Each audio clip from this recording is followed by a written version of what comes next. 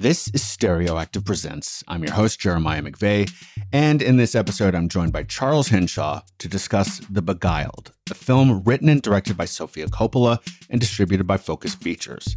The Beguiled stars Nicole Kidman, Kirsten Dunst, Colin Farrell, and Elle Fanning. In just a moment, you'll hear Chuck's review, followed by my discussion with him about the film.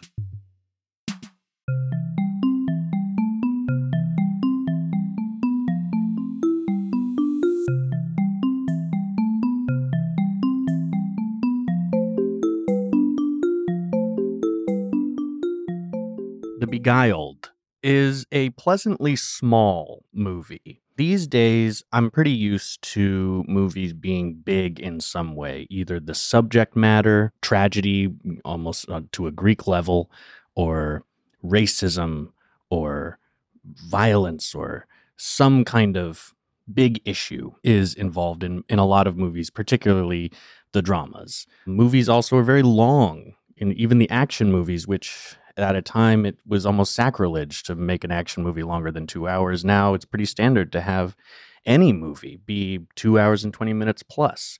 And also in this summer season, the action is huge. The explosions, the robots, the superheroes, it's all very big. This movie is small on all those scales. It's a very simple plot. A Union soldier is found by a young girl who is living with several other young girls and women in a seminary in the South during the Civil War, and he is injured and stuff happens. I hesitate to go further because the movie is so simple that to go even further than that into the plot in this review is to sort of give stuff away that if I was listening to this, I wouldn't want to know. I think it's about maybe 130 in length, and not a lot in terms of action happens. If you could see me, I would use air quotes, which is to say that it's not a big event movie. They kind of exist. Certain shocking elements occur, but a lot of the movie is spent just with these people interacting amongst themselves. It's reminiscent to me of The Twilight Zone in a way, something sort of normal becomes disturbing. There's also a Twilight Zone episode where a soldier comes to a house that's essentially deserted and only has the woman figure there. And so it was very similar to me in that regard. It's also reminiscent of European art cinema in not only how subtle it is, but also in how little about the characters we really know or ever get to know. And we kind of just have this single snapshot of their lives, this several months that occur, and then that's all we ever get to know about them. I enjoyed that part of it. I like a lot of European art cinema, and I love The Twilight Zone, and I like subtlety. I like the smallness. I like going to a movie and not having it be so big all the time, although I love big movies, and I appreciated that part of the artistry. Colin Farrell is the soldier. The three women are Nicole Kidman, Kirsten Dunst, Elle Fanning. I think there's three little girls whose names I don't know, but I would suggest you look them up because I thought all the performances were very good and they were a really tight ensemble. I appreciated all of that and I enjoyed it. I was never checking my watch, but I will say that I think it would have been a much more powerful movie if some of the subtlety gave way to more information about what these characters were going through, where they were coming from, and kind of raising the stakes to some degree on what they all wanted from one another. And that being said, I think if you're a cinephile especially, this is the movie for you. From this point on, we may discuss elements of the plot that some could consider spoilers, so if you don't want to know anything about the movie before you see it, we hope you will come back and listen to this at some point.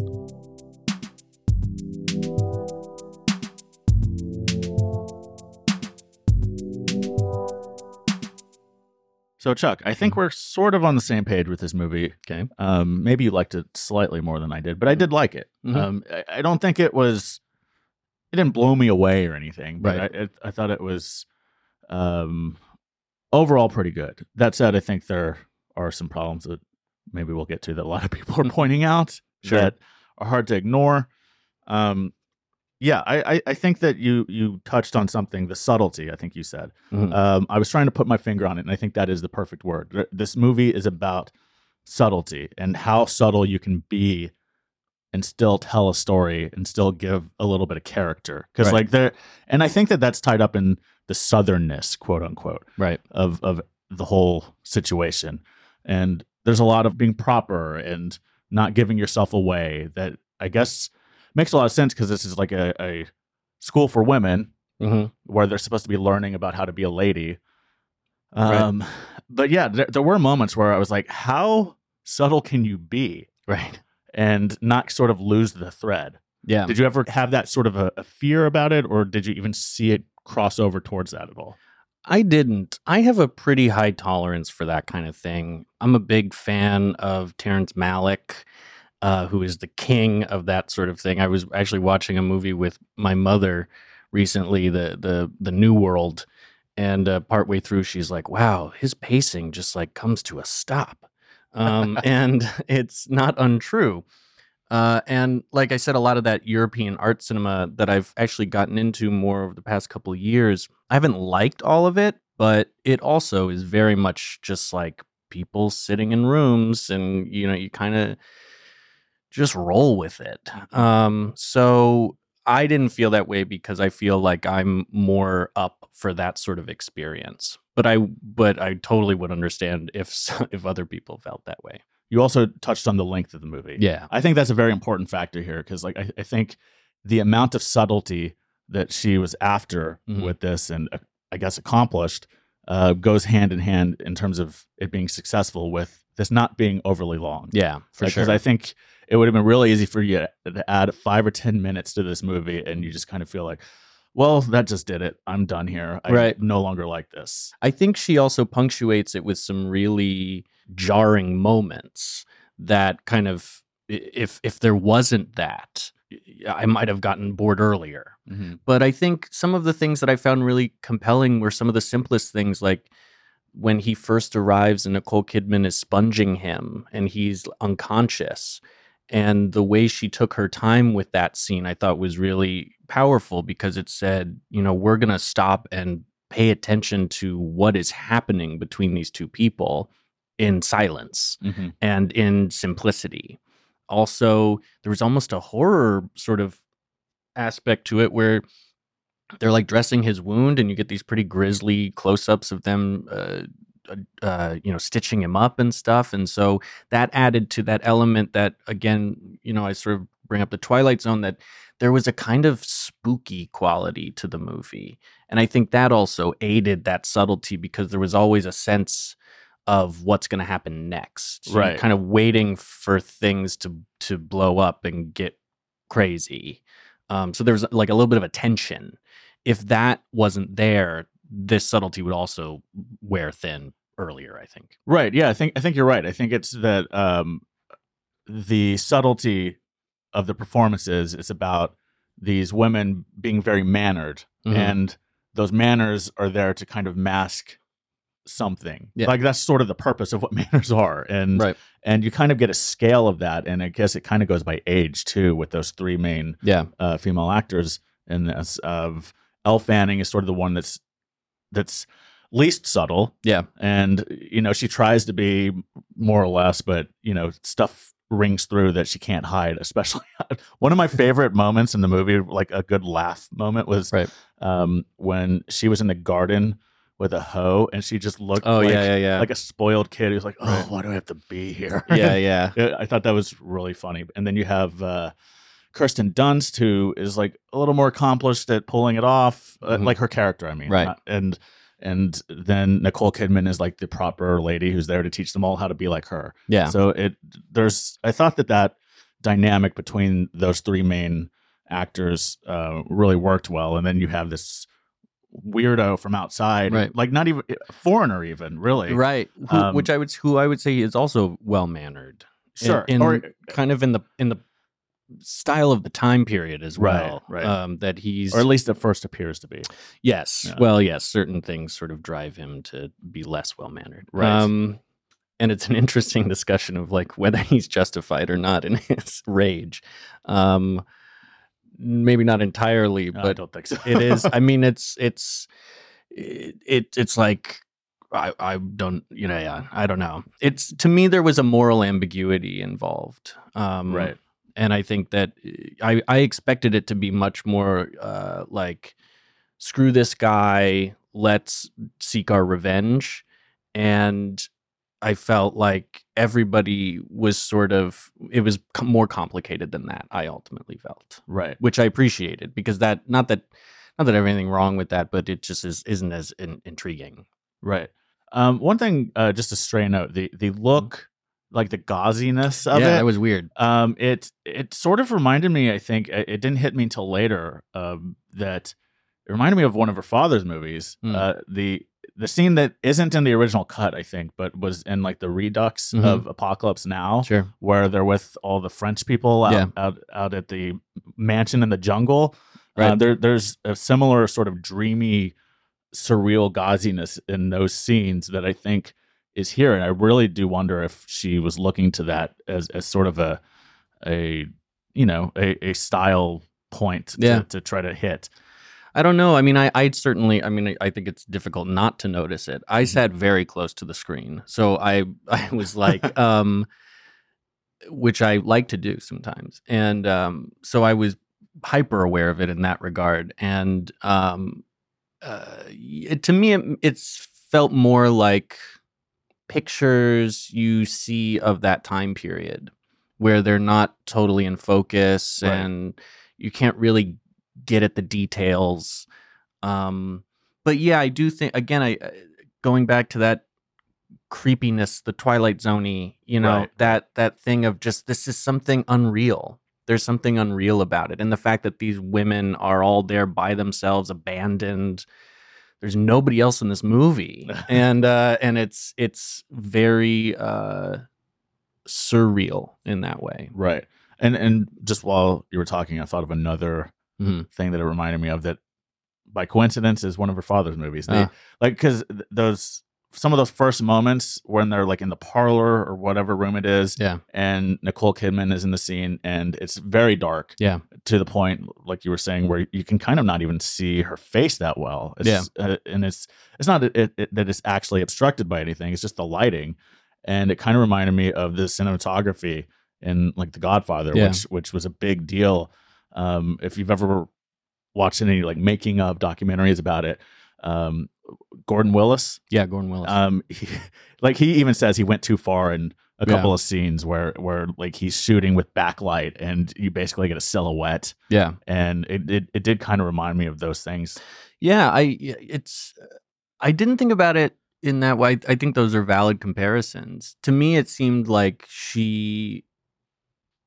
the thing that separates them to me is both those movies are very sharp, even in the darkness, right, and even in the and the dream. And what's great about that scene in Apocalypse Now is that the dreaminess is caused by him like blowing smoke and fog into everything, right, instead of like putting something on the camera or something. So in a way, it makes me think that she was just so unconcerned with making things look sharp and noticeable, right? And I mean, I think she had a style in mind, and I assume achieved. I don't think she can get away from her father ever. Sure. And it wasn't something that like was overbearing. I didn't even think about it until after the fact, and then it was sort of like it took me 2 steps to get there. Of like, kind of reminds me of that movie. Oh wait, that's her dad. Right. Well, I think I watched Marie Antoinette because I'd never seen it, and it was one that I thought would be valuable to see and then compare it to this one.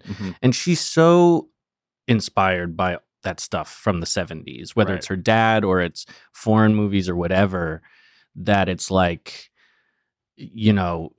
regardless of who she, being related or not related, it's just so clearly her thing. Sure. Sure. So I feel like we'd be wrong to not mention the discussion about whitewashing with this movie. Sure. So just for people listening, if you haven't heard, in the original adaptation from 1971, starring Clint Eastwood and directed by Don Siegel, there was a black character in that. That's what I've read. I have not seen the movie. But... Yeah, I haven't seen that movie, and I have not read the book. My understanding is that there's a black character in both the original adaptation and in the book, and perhaps that the character that Kirsten Dunst plays in this version was of mixed race in one of those source material, or the source material, or the other adaptation. Right. I'm not positive about that. Yeah, I didn't hear about that, but I did hear that there was a black female slave character, right, that features prominently. Is not just like a side character, but features prominently in both the original adaptation and the book. Right, and so, of course, I think rightfully, people asked Sofia Coppola about this, and her take on it was basically that she didn't feel comfortable taking on that responsibility of portraying that story. And I don't know. I think I side with people on this that doesn't seem like a valid argument on her behalf. Like it does seem weird to me that you would completely extract the Black experience from this when it is about a bunch of Southern people. Right. I mean, I think that I'm not saying that you couldn't do it and get away with it, but that seems like a really terrible justification of it. Sure. I wouldn't have done it that way, I think. And I think I do respect that she, again, is making this tiny movie about this very simple thing. And as I understood it, she was sort of saying that slavery is this large issue that would be tackled amidst this sort of smaller movie, and that instead of kind of half-assing it, she just sort of didn't do it at all. Right. I respect that choice. I think when you adapt things, you have to make those choices all the time about cutting things out and simplifying, and about what drew you to the movie in the first place. I mean, this is really about like primal desire. Right. And it's not that. And I think, like I said in my review, the problem maybe with the movie in general is that it's not just that there's no Black character, it's that the characters themselves are so sort of simply drawn, and it kind of takes away from maybe some of the emotional weight of the movie, that you don't really get to know anybody that well. Right. And so it seemed like she just didn't, and it seems also like her MO, to be honest, between what I've seen of her as Virgin Suicides, Lost in Translation, Marie Antoinette. She is not big on giving you a lot to know about her characters. Yeah, and, I definitely think she's into ambiguity of characterization. Yeah. I guess I'm not trying to say that she made a good or a bad decision with that. Right. I think it's certainly questionable, and I think I don't know if she was right or wrong in doing that. I think her answer to the critics was dumb. I mean, it's a movie. And it's a movie that comes from this woman of particular experience. I mean, she's Hollywood royalty, and she is a cinephile, and she's probably those things before she's anything else. I don't know her personally, but it seems like that. And it seems like from her movies, that's what she's all about. You know, that's kind of what this movie is. I guess what I would say is that I don't think that this movie as it stands without a Black character diminishes anything. Now, maybe if she had added the Black character and thrown that into the mix, we would have gotten a more rich experience with our people on screen. Right. And that I would have been interested in seeing that. But having her made that decision not to go into slavery and God forbid she does do it and then does it wrong, the uproar that would come with that. Right. Maybe she knew that she's like, I don't know what I'm talking about. I just like these women being attracted to this guy, and then this guy flying off the handle, and the sort of the dreaminess of it all. And that's the movie I'm going to make. Right. And I'm not going to pretend that I know what I'm talking about. Or okay. Thank you, Chuck. No problem. Real connection to. In a way, I think there is something admirable about saying, like, I don't know what I'm talking about. I'm not going to pretend that I do. And again, I don't think that anybody's losing anything by that character not being in this very small, low budget indie movie that, quite honestly, only certain people are going to see anyway. I guess all I mean to say is that I think the criticisms are fair because it is based on something that includes Black characters. And to me, that always opens you up to that. Like, why not just come up with your own story if you don't want to include something that was a key element of the original story? Right. And I'm not even somebody who thinks that a director or a writer owes anything to their source material other than not making a shitty movie. Right. Even if making a not shitty movie means ignoring a lot of the source material. Because a lot of things are not adaptable in a good way. Yeah. But I think you got to answer the question sometimes if it comes up. Or choose not to answer the question. See, maybe that would have been the better thing here.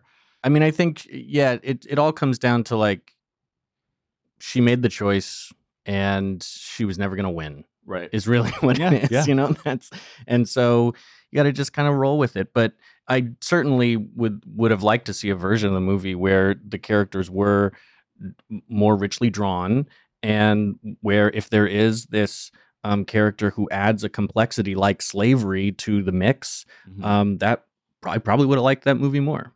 Right. Okay. Thank you, Chuck. No problem.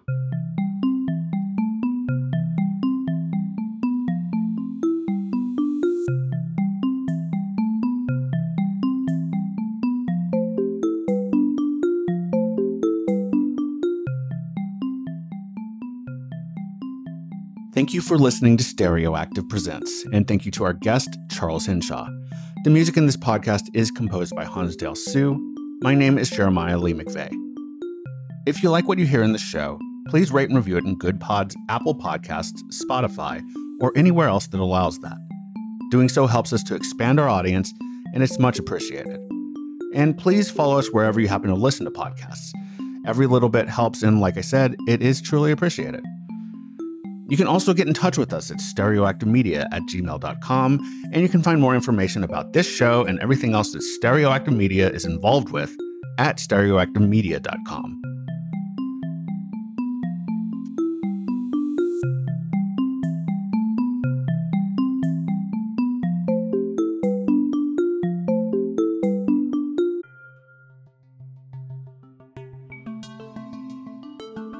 This podcast is produced by Stereoactive Media.